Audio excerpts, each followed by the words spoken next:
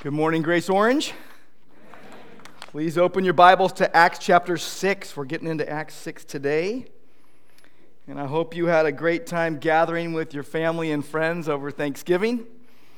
I hope that you were able to tell stories of God's faithfulness and give testimony of the grace of God in Christ. You know, today we're going to hear a story that happened in the early church. And I think if they had been at a Thanksgiving service, they would give this as their Thanksgiving testimony. They'd say, look what God did. We had this issue that was going on. People were complaining, and the leadership came up with a good idea, and we all agreed, and we chose 7 people to take care of the problem. And as a result, ministry flourished. More and more people came to know Christ. So I think this would be their testimony if it was Thanksgiving and they were giving a testimony. We come today to one of the best passages in all of Acts. It's a great passage because it started with a problem, it moved to a solution, and the end result was God's amazing work as usual. I want you to open your Bibles and stand with me, and I'm going to read Acts 6, 1 through 7. And we're going to see the first church making a really good decision. As the numbers in the church increased, so did the challenges. And 7 servants are chosen to serve Jesus to meet a pressing need in the church. That's what we're going to see. So Acts 6, beginning at verse 1, and I'll read down to verse 7. Now in those days, when the disciples were increasing in number, a complaint by the Hellenists arose against the Hebrews, because their widows were being neglected in the daily distribution. And the 12 summoned the full number of the disciples and said, "It is not right that we should give up preaching the word of God to serve tables. Therefore, brothers, pick out from among you 7 men of good repute, full of the Holy Spirit and of wisdom, whom we will appoint to this duty. But we will devote ourselves to prayer and to the ministry of the word." And what they said pleased the whole gathering. They chose Stephen, a man full of faith and of the Holy Spirit, and Philip, and Prochorus, and Nicanor, and Timon, and Parmenas, and Nicholas, a proselyte of Antioch. These they set before the apostles, and they prayed and laid their hands on them. And the word of God continued to increase. And the number of the disciples multiplied greatly in Jerusalem, and a great many of the priests became obedient to the faith. Lord God, thank you for your word. Lord God, we acknowledge that there is power in your word, and that by your word we grow in Christ. Lord, we pray that by your Holy Spirit you would powerfully work in our hearts right now and transform us. Lord God, renew our minds. Make sense of our lives for your glory. In Christ's name, amen. All right, please be seated.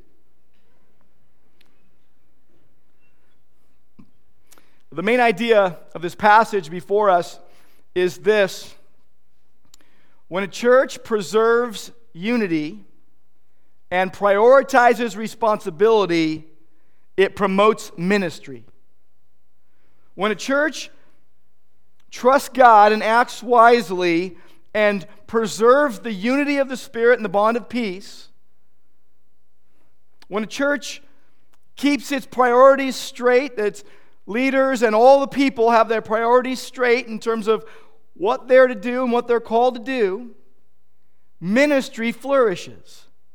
This is what we see here in Acts. The problem was that the widows of the Greek-speaking segment of the congregation were being neglected in the daily serving of food.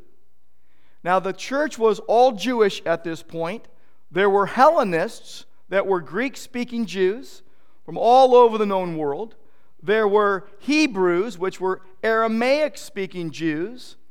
And so one segment of the congregation, of this 10,000-some people, were complaining against the other.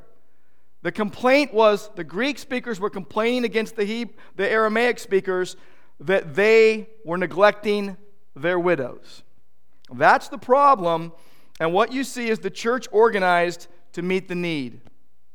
The church got organized to meet the need. And the result was that unity was preserved and responsibility was prioritized throughout the church, and ministry grew. Ministry flourished. It was promoted. They did what was possible for God to use the church in extremely significant ways, and more people came to know Christ. That's what we see here. The outcome of this good decision on the part of the church leaders and the whole church, really. Now, Luke is a master storyteller. He is weaving in the increasing opposition against the gospel right there with the growth of the gospel. And what we see is he's giving this episode today for a very important reason. First, it stands by itself as the beauty, a model in the beauty of unity and of getting your priorities straight as church leaders and reaching out with the gospel.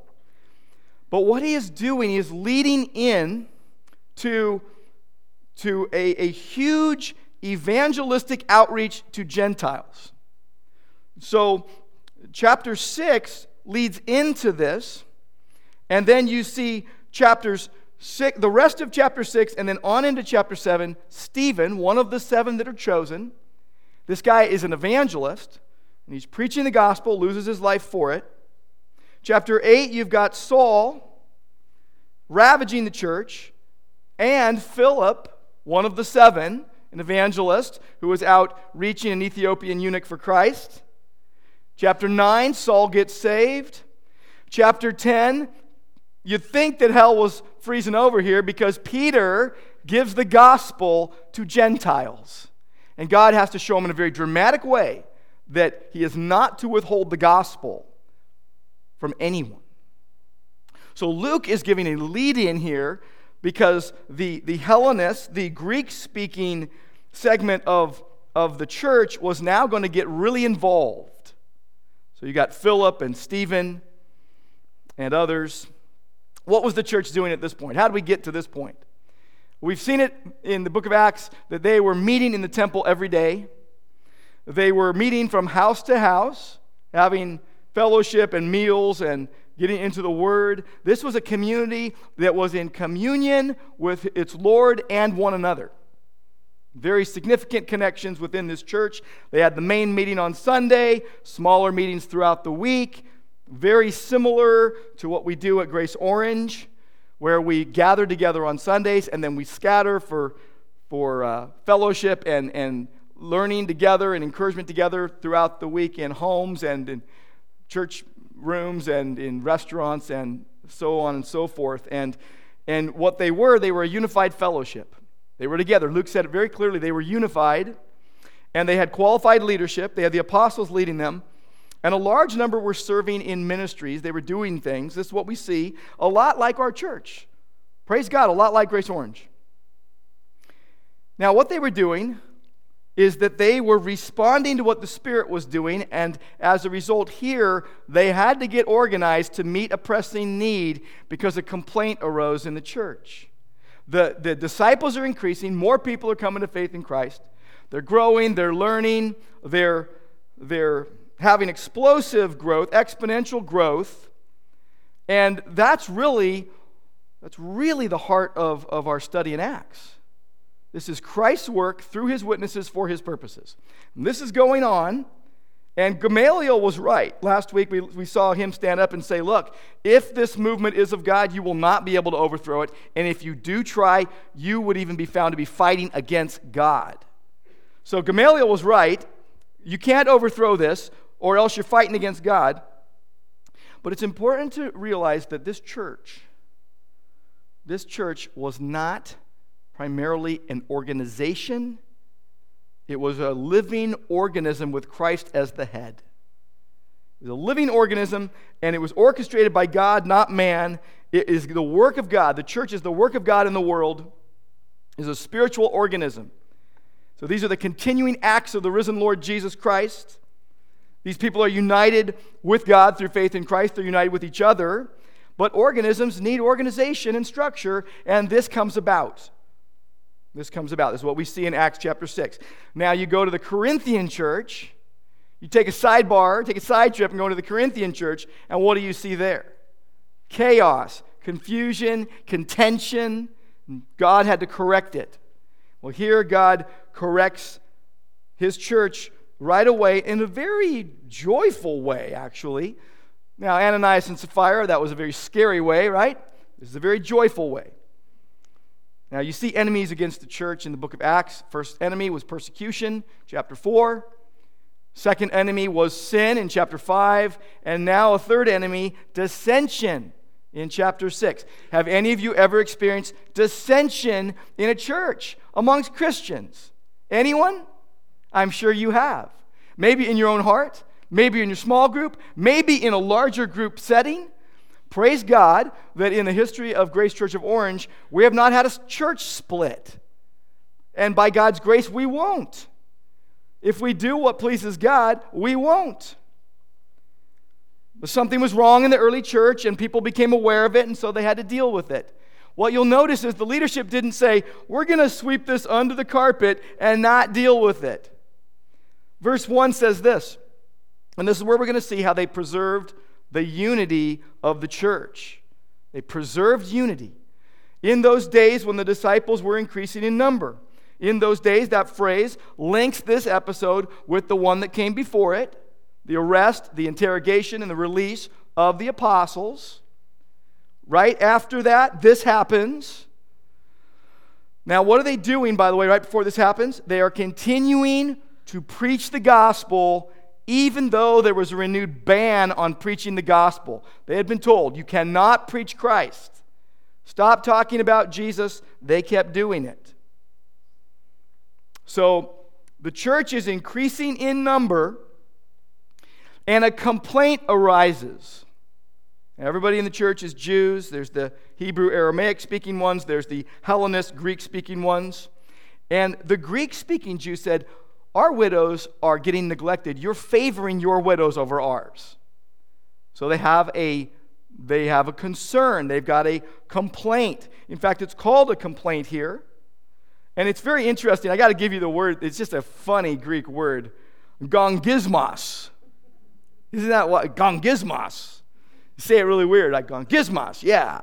It's a very colorful word, a very strong word. And I think that Luke was probably using this word to bring to their remembrance the griping of the Hebrews in the wilderness after God had granted them this huge deliverance.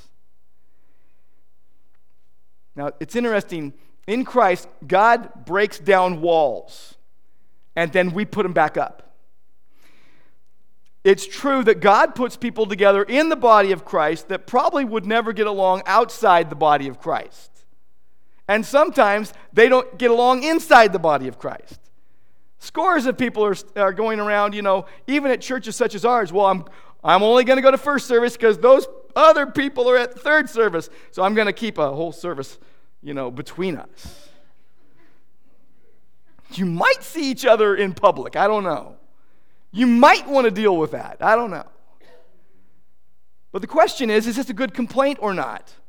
I think Thanksgiving time is a really good time to think about this, because it is very easy, is it not, to set up a day devoted to giving thanks and complain the whole time.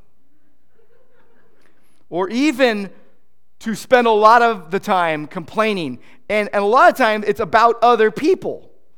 I don't know a lot of people who sit around and go, I'm going to complain about myself right here, everybody. I just want you to know, because I'm so sinful and I do all these things wrong, and I'm so upset with myself. It's usually all something about somebody else, right? But I think that this here is good complaining. I think there's a place for good complaining. They did it right.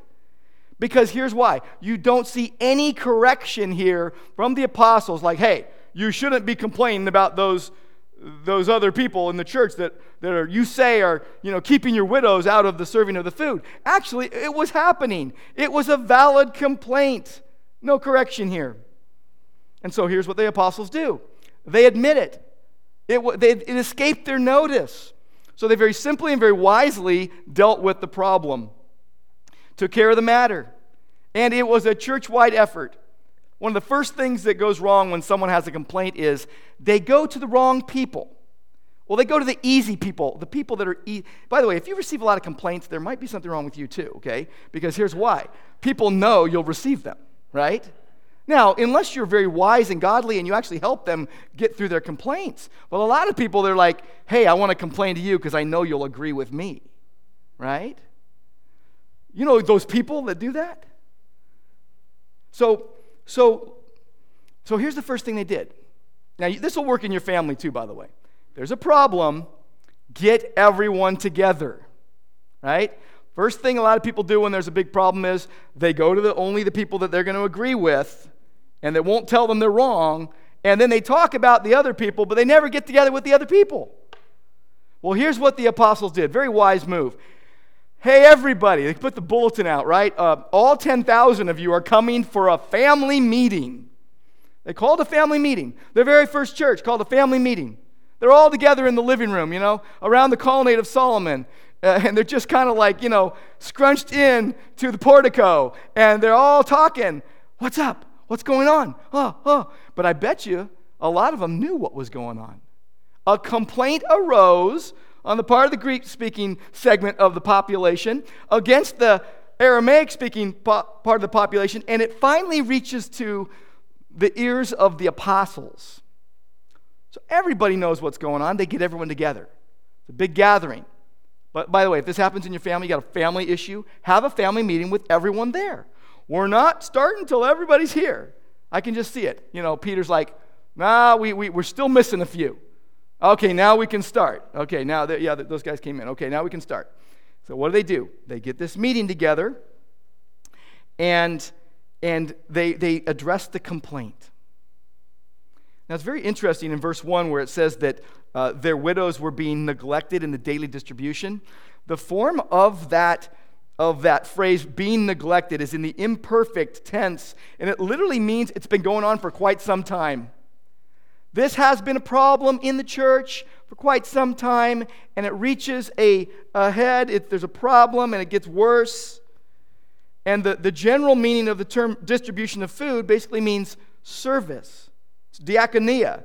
It's where we get our word deacon from. It's the serving of the poorer believers, and it's the same word in the Greek that's used in chapter 1 for the ministry the apostles received, the 12. And they were known as the 12. That's why I titled this sermon, The Seven Servants, because they were known as the seven. You look over in Acts 21, and Philip is referenced as one of the seven. And so you've got the 12 apostles. Now you're going to have the 7 servants in the church. And the 12 are looking for a solution to the problem.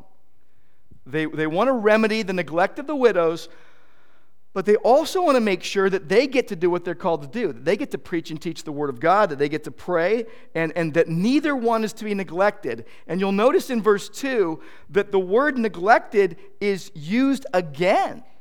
Actually, it says give up, but it's the same word. The 12 summoned the full number of disciples and said, it is not right. So there's something that won't be right if they take care of it. They're like, if we take care of this, it won't be right because we won't get to pray and and teach the word. We've got to do that. We're not going to neglect that. We realize that the widows are being neglected. We're not going to neglect our role to take care of it. But you're going to take care of it. That's why they had them all together. So it tells us something very clearly. Needs should not be neglected in the body of Christ. And responsibilities should not be neglected in the body of Christ. So the apostles call this family meeting. They propose a solution, and the solution is this. And this is where they're going to now start prioritizing responsibility in the church. Look at verse 3. They fielded the complaint, and they did something about it. Therefore, brothers, pick out 7 men. You choose 7. Very interesting that all 7 had Greek names. They could have said to the Hellenists, to the Greek speakers, you choose the 7 that you think are the best for this job because you're the ones with the complaint and you understand the situation. But they tell the the brothers here, therefore brothers, pick out 7. So they're telling the congregation, you pick them, and we'll appoint them. You pick them, congregation. We, the apostles, will appoint them. We'll say, yeah, that's a good choice. We'll pray for them and appoint them to this ministry. By the way, just the last couple months at Grace Orange, we do this thing every year, and we do nominations. And we give the congregation the job of choosing out from amongst us, who do you see that is biblically qualified to be an elder or a deacon or deaconess? We ask that, and we give opportunity. We say, give us names of people that you see. You look in the Bible, you see the qualifications, 1 Timothy and Titus and elsewhere, and you say, there's a person that's very clear that God has gifted in this way, and they're amongst us, and we're going to choose them out. Like we got 35 or 36 different names given to us for deacons. Okay? We got names for elders, and you start working with candidates and go, okay, are you willing to serve? Are you gifted to serve? But that's what they told them. You pick out, congregation, the people, and we're going to appoint them, and here's the kind of people you need to pick. Here are the qualifications. They need to have a good reputation. Makes a lot of sense. If you have a bad reputation, who's going to trust you, right? And they need to be full of the Spirit. They need to know Jesus. They need to be regenerated. They need to be a believer and be very evident that they are a believer. And they need to be full of wisdom. They're doing what is wise in God's sight. They are doing what is right in their life, and they're able to do the job. Very important to note this. To serve the food, that needed spiritual qualifications. I think a lot of times in churches, people are like, well, only if I'm going to be teaching the word or leading a group will I really need to be spiritually qualified. Let's just find someone that's not really that committed to Christ to go serve food and wait on tables or whatever. No, here, you're never just something. A lot of people will say, I'm just an usher. I'm just a Sunday school teacher. I just set up, or I just do this. And what they're doing is they're saying, the way God's gifted me, I don't really like it. I like other gifts better, and they're more important. And God doesn't say that. God gives roles in the body. God puts people in the body of Christ as He desires and gives them roles. And there are speaking gifts and there are serving gifts. 1 Peter 4 tells us that. So you're never just an usher or whatever. And do you notice that preaching and waiting on tables required a good reputation and being full of the Holy Spirit and wisdom? And here's what the apostles said. They said, here's what we're going to do. We are not going to shirk our responsibility. We're not going to set it aside. We're going to devote ourselves to prayer and the ministry of the word. By the way, a lot of pastors and elders will jump right at the word. We'll say, we're going to be devoted to the word, and we forget about prayer. We have a growing desire amongst our leadership to really be praying. That's why, and we invite anybody who wants to come and show up on Friday mornings, even at 6:30, because we pray together right here. We get on our knees before God, and we pour out our hearts before God, and we bring the needs of the congregation before Him. And our elders pray together, our deacons pray together, our staff prays together. And we have to work at it. Prayer is hard work. Dietrich Bonhoeffer, in his book, The Cost of Discipleship, speaks of the hiddenness of prayer. How hidden it is. A lot of Christians will say, a lot of leaders will say, no one will notice if I'm not praying. They'll notice if I'm not studying the Word, but they won't really notice if I'm not praying. Oh, yes, they will. You can't separate prayer and the Word of God. You should expect, when I come up here, or whoever else comes up here to preach on a Sunday morning, or whoever's teaching your Bible study, or whoever's teaching your class, that you should expect that they have bathed it in prayer, that they are seeking God's will, that they are saying, God, what do you want for your people from your word? That they are letting the word of God go through their heart first. That you should expect that I'm saying, Lord, how is my life changed by this passage? How am I blown away by the awesome grace of God in Christ by this passage? That I should be praying all week long. I tell people it's kind of like putting something in a crock pot, letting it cook all week long. and you're thinking, and you're praying, and you're studying, and you're living. Well, that's what, if you're an elder or a pastor, your primary responsibility in the church is to pray and to teach and preach the Word of God and to be with people. I tell people, my life is praying, preaching, and peopling. You pray, you're depending upon God, it's hidden. And sure, you're praying with other people often as well, but it's got to be a discipline in your own heart. Jesus taught his disciples to pray. You know what that tells me? It's not natural for us to pray. It's not the natural inclination of our hearts. It's not obvious to us. Jesus had to teach us to pray. And it's hard work to pray and to depend upon the Lord. And it's not showing, and it doesn't draw attention to us. And they said that we're gonna devote ourselves to the ministry of the Word, the service. There's that word diakonia, the service of the Word, giving the Word out, serving God by the ministry of the Word. And you can't separate prayer and the ministry of the Word. Let's say you say, I'm just only going to pray. I don't need the Word. The Spirit's just going to tell me what to do. I'm just going to pray. You will be tossed about by every wind and wave of doctrine. You will be deceived.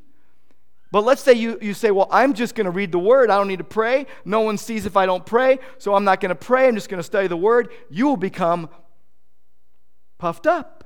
You will become arrogant. You'll think that you know more than you really do. Maybe you'll have head knowledge, but it wouldn't have hit your heart. You need the Word and prayer. And so many ministry leaders, they just separate the two out. And they're like, prayer can go, but I got to get into the Word. You need them both. Paul was so clear about that. He said, I pray for you all the time. Romans 1:9, Paul says, I serve God in my spirit in the preaching of the gospel, and I unceasingly praise God for you. Ephesians 1, I do not cease giving thanks for you, making mention of you in my prayers. I love Acts 20. Paul is talking to the Ephesian elders, and he's saying goodbye to them, and he said to them, I served the Lord with humility and tears, and the trials that came upon me because of the plots of the Jews, they're trying to kill me, but I did not shrink from declaring to you anything that was profitable. And I taught publicly and from house to house. And I solemnly charged both Jews and Greeks about repentance towards God and faith in Jesus Christ. Acts 28, the end of the book, tells us that for 2 years Paul preached the Word, and that everyone in Asia heard the Word of God. This is before the internet, before microphones, before any kind of media that he could get it out there. He went and preached the Word, and it says that everybody heard the Word of God. Paul said, woe is me if I do not preach the gospel. This is what the apostles were saying. Woe is us if we do not attend to prayer and the ministry of the Word. Pastors and elders, again, need to be free to focus on praying and preaching and peopling. And what happens? Verse 5, look at verse 5. Did everyone agree? Yes, everyone agreed. All 10,000 some people. A lot of opinions in that group, but there was trust. That's one of the things I'm very thankful for about Grace Church of Orange. There is trust amongst the people. I'm sure there's pockets of people that have complaints and you want to deal with things, but for the most part, we have trust. And here, verse 5, what they said pleased. Did you catch that? It pleased the whole gathering. So the very first church business meeting, whatever you want to call it, congregational meeting, they had 100% agreement. Praise God. And someone will say, well, that was the last time that ever happened, right? Notice there's no mention of anyone not getting their way and complaining about it behind the scenes or politicking behind the scenes to try to get their way. That's what we try to do, right? No, what they did, they accepted the answer as a good one. And they did what they were instructed to do. They said, we're going to choose the people. So they chose 7. They chose them. And then they brought them to the apostles, and the apostles laid hands on them. Verse 6, they set them before the apostles, and they prayed and laid their hands on them, which could sound weird to people that aren't used to being around Christians that lay hands on people. So the congregation says, here's the 7 we chose. And the notable ones are Stephen and Philip. Stephen's going to die soon for his faith as he's preaching the gospel. Philip is going to be an evangelist that goes out and reaches even a guy from Ethiopia, right? So the congregation, sets them before the apostles, says, here they are, and the 12, so they bring them the 7, and the 12 pray and lay hands on them. They appoint them, they commission them, they say, yeah, this is good. We see God's hand in this. We see that you're gifted to do this. You're going to be serving the food. You're going to be distributing it. You're going to oversee that. And you're going to keep the peace amongst the people. And so we see this as a good thing. We're commissioning you to do this. They're identifying them with the 12, by the way. As they lay their hands on them, they're identifying them with the 12. And what we see is that the church organized to preserve the unity. The church organized and then prioritized the responsibilities in order to promote ministry. That's what the 7 servants were chosen to do. Needs such as widows are not to be neglected within the church, actually within families. Very clear in the New Testament that if you have a widow in your family, you are to take care of that widow or you are denying the faith. And if there is a widow in the church that has no family to take care of her, the church is to take care of her.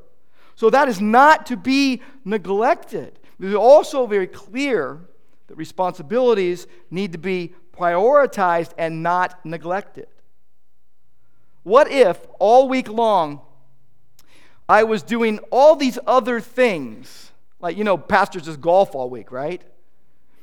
I was doing all these other things, and then I came to Saturday night, and I'm like, oh no, I'm preaching tomorrow 3 times. Well, oh Lord Jesus, lead me to what I'm supposed to say in this passage of Scripture.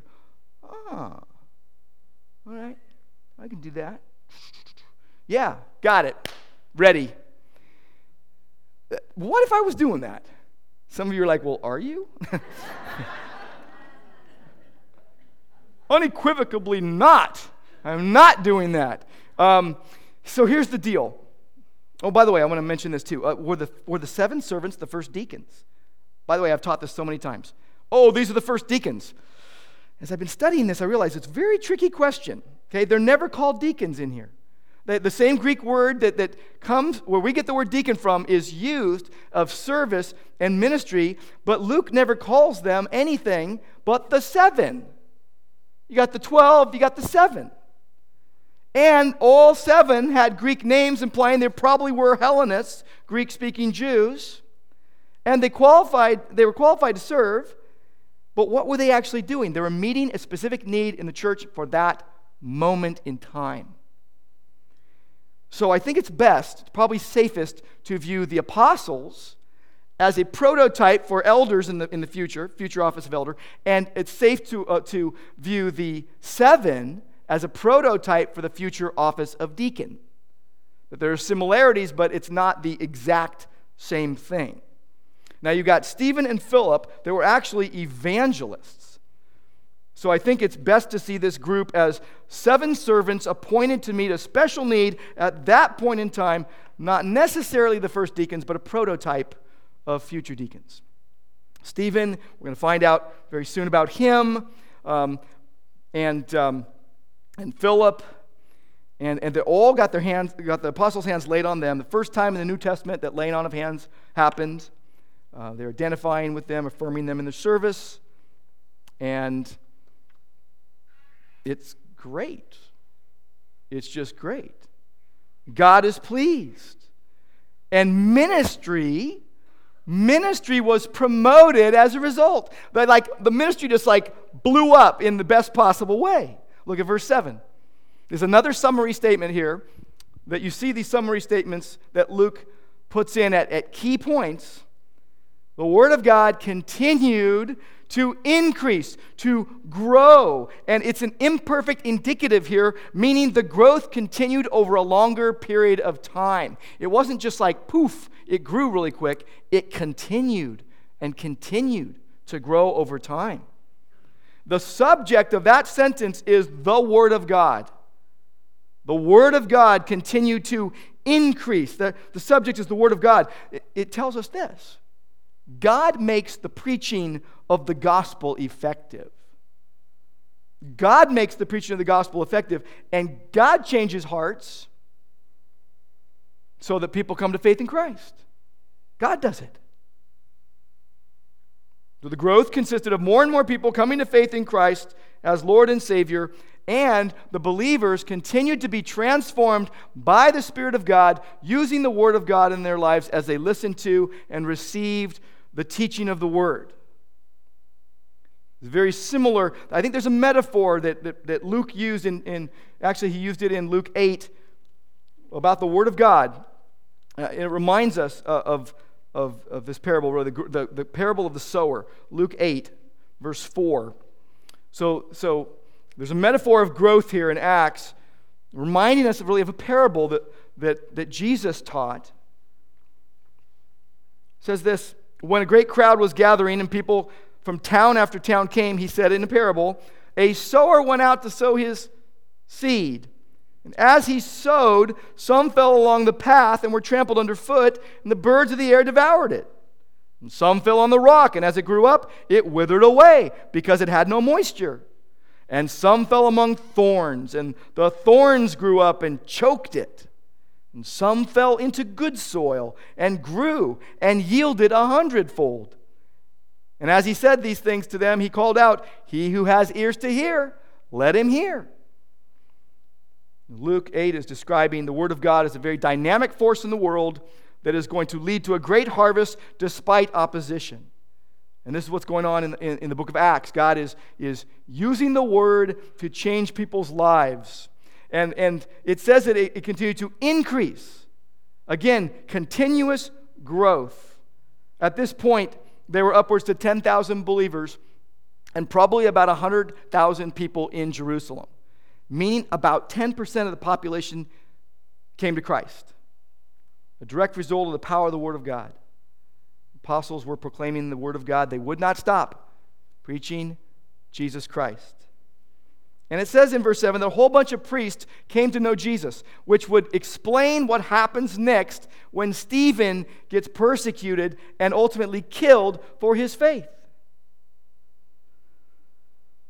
So in our time remaining, here's what I want to do. I want to focus in then on preserving church unity, prioritizing leadership responsibilities, and promoting effective ministry. We'll say a few comments about each one of those, and then we'll be done. So they preserved unity. They were very wise. They were very gentle with the people about it, and God brought about unity. Unity is a safeguard to Christ's church. When believers are unified, when they're striving together for the gospel, and they're not striving against one another, but they are striving for peace. So make sure if you have a complaint, you do it biblically. And if it's a sin issue, go and talk to that person in private.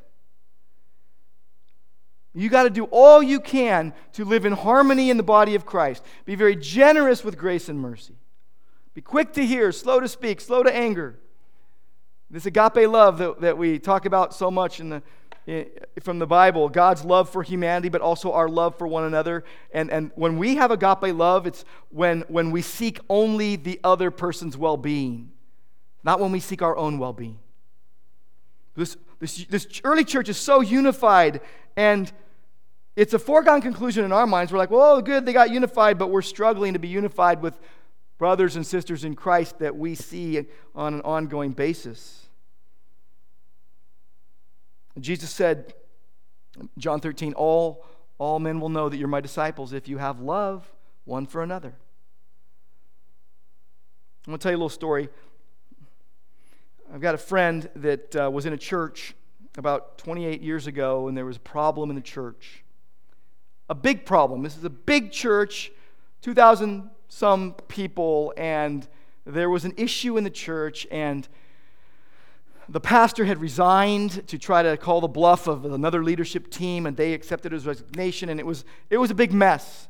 I remember I was in that church, and this was 1987, and I remember being on a missions trip in Indonesia for a whole month and coming back, and seriously, just the church was torn up when I got back. I was shocked.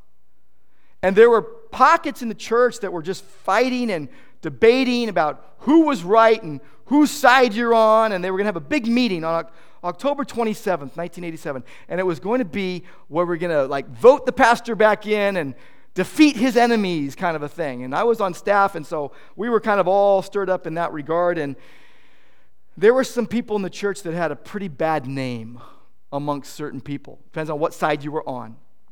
Well, one of my good friends was one of those who had a really bad name in this setting. And interestingly, the leadership of the church had gone through and studied everything line by line, all the issues that had come up and all the arguments, and said that this guy hadn't done anything wrong, and that he should be thanked for his service. But people kept really demonizing this guy. And I'm friends with him to this day, and I was having breakfast with him just recently, and I remember asking him, we had never really talked about it, and I said, so what happened back in 1987? And he told me his story, and I said, well, let me ask you something. Did the people that were all mad at you come to you and confront you about what they were angry with you about? He said to me, not one person in the last 28 years has come and talked to me about it. Everybody just assumes that I was wrong. Does that break your heart? We got to do so much to preserve unity. Let me give you a couple hints of how you can do that. Number one, judge your own heart more than you judge everybody else's. Paul said if we judged our own hearts, we would not be judged. And secondly, think about what God is making your brothers and sisters in Christ into. Those new creatures in Christ that you look at and go, wow, they're messed up. Think about the new creation he's making them into. And then think about where you're all angling, where you're going to go forever and be with together forever. Let that give you some perspective if you're really worked up over something. And I guess I have to say this too. There could be some amongst us that have been holding a grudge for 28 years. And it's time to let it go. It's time to get right with God in your heart and get right with that other person. If they're still alive and you can go to them, go to them. Talk to them. Strive for peace. Or you just say, you know what, I'm going to let it go. I'm not going to talk to them, but I am going to let it go. It is Proverbs says it's a glory to overlook an offense. It's a glory to be forbearing. Let it go. Forgive. And it could very well be that you misjudged them. Like my friend, misjudged for 28 years. I want to go and set the record straight. But wisdom tells me not to. Let's talk about prioritizing responsibilities in the church. Some people say, by the way, there should be no formal organizational structure in the church. We just need to follow the Spirit. Others say we're going to organize the life out of this thing and we're going to trust the Holy Spirit to hopefully do something with our mess. Both extremes are wrong. The church is not to be run like a commune, and the church is not to be run like a corporation. I know in the state where churches are corporations, but we are not to be run that way. We are an organism with Christ as our head. We have organic unity in Christ. And we operate under the principle of Christ as our living head. We need to trust the Spirit and organize effectively to do what God wants to do in and through us. That's what the church did. They preserved the unity and they prioritized their responsibilities so that ministry would be freed. And your body has a head, okay? There's no headless people in here today, right? Now, when I opened up that turkey the other day that I smoked, in the smoker. It didn't have a head. Open up the package, it wasn't running around. No head, dead. We ate, we enjoyed. Your body has a brain and a head, and it needs one. And all that, right? And there's leadership in your body. Your body has a structure, it needs to function, but it's pretty simple. One head. Everyone's got one head and one brain here. Right? Now the church is a living, interdependent organism founded and sustained by God. Christ is our head. And by the way, in our day, a lot of Christians expect their pastors to do all sorts of things. Be an entertainer, be a pragmatist extraordinaire, make everything relevant to everyone in the whole entire church, get into everybody's brain and do that. And then be my life coach. I want my best life now. Or a corporate magnate, the CEO. But here's what your pastors and elders should be doing. Devoting themselves to prayer and the ministry of the word amongst people. Praying, preaching, and peopling. Okay, let's talk about promoting ministry. I just want to play what if with you for a minute. The worship team's going to come on up. I just want to say this, though. Whatever you do, whatever you're gifted at, and you might say, well, I don't know what I'm gifted at. Well, do something. Okay? As a Christian, do something and you'll see what you're gifted at. And find out what you're gifted at and do that with all your heart. Whatever you do from the heart as unto the Lord and not for men. It's the Lord Christ whom you serve. Trust God to give you the strength. But let's play what if for just a moment. What if, more than ever before, we trusted God and preserved unity and prioritized our responsibilities? What kind of ministry would God do in us and through us? We haven't even dreamt of it yet. Lord God, thank you that everything you ordain, you do for your own glory and redemptive purposes in Christ. Thank you that these 7 servants served your gospel purposes. That so many people came to faith in Christ as a result of them doing their job and trusting you. And Lord, whatever problem that might arise in our assembly, Lord, may we choose to preserve unity, prioritize our responsibilities so that ministry would be promoted, that the Word of God would continue to multiply, that many would become obedient to the faith. We thank you, Lord, that you save in amazing ways and you grow your church. Amidst our sin, your mercy is so evident. Your blood, Lord Jesus, is so absolutely effective for multitudes who are turned by your mercy and grace to look upon you, the only Savior. Thank you, Lord, that in this is love, not that we loved you, but that you loved us and sent Jesus to be the propitiation for our sins, the sacrifice for our sins. Thank you, Lord God. Please use us for your glory. Amen.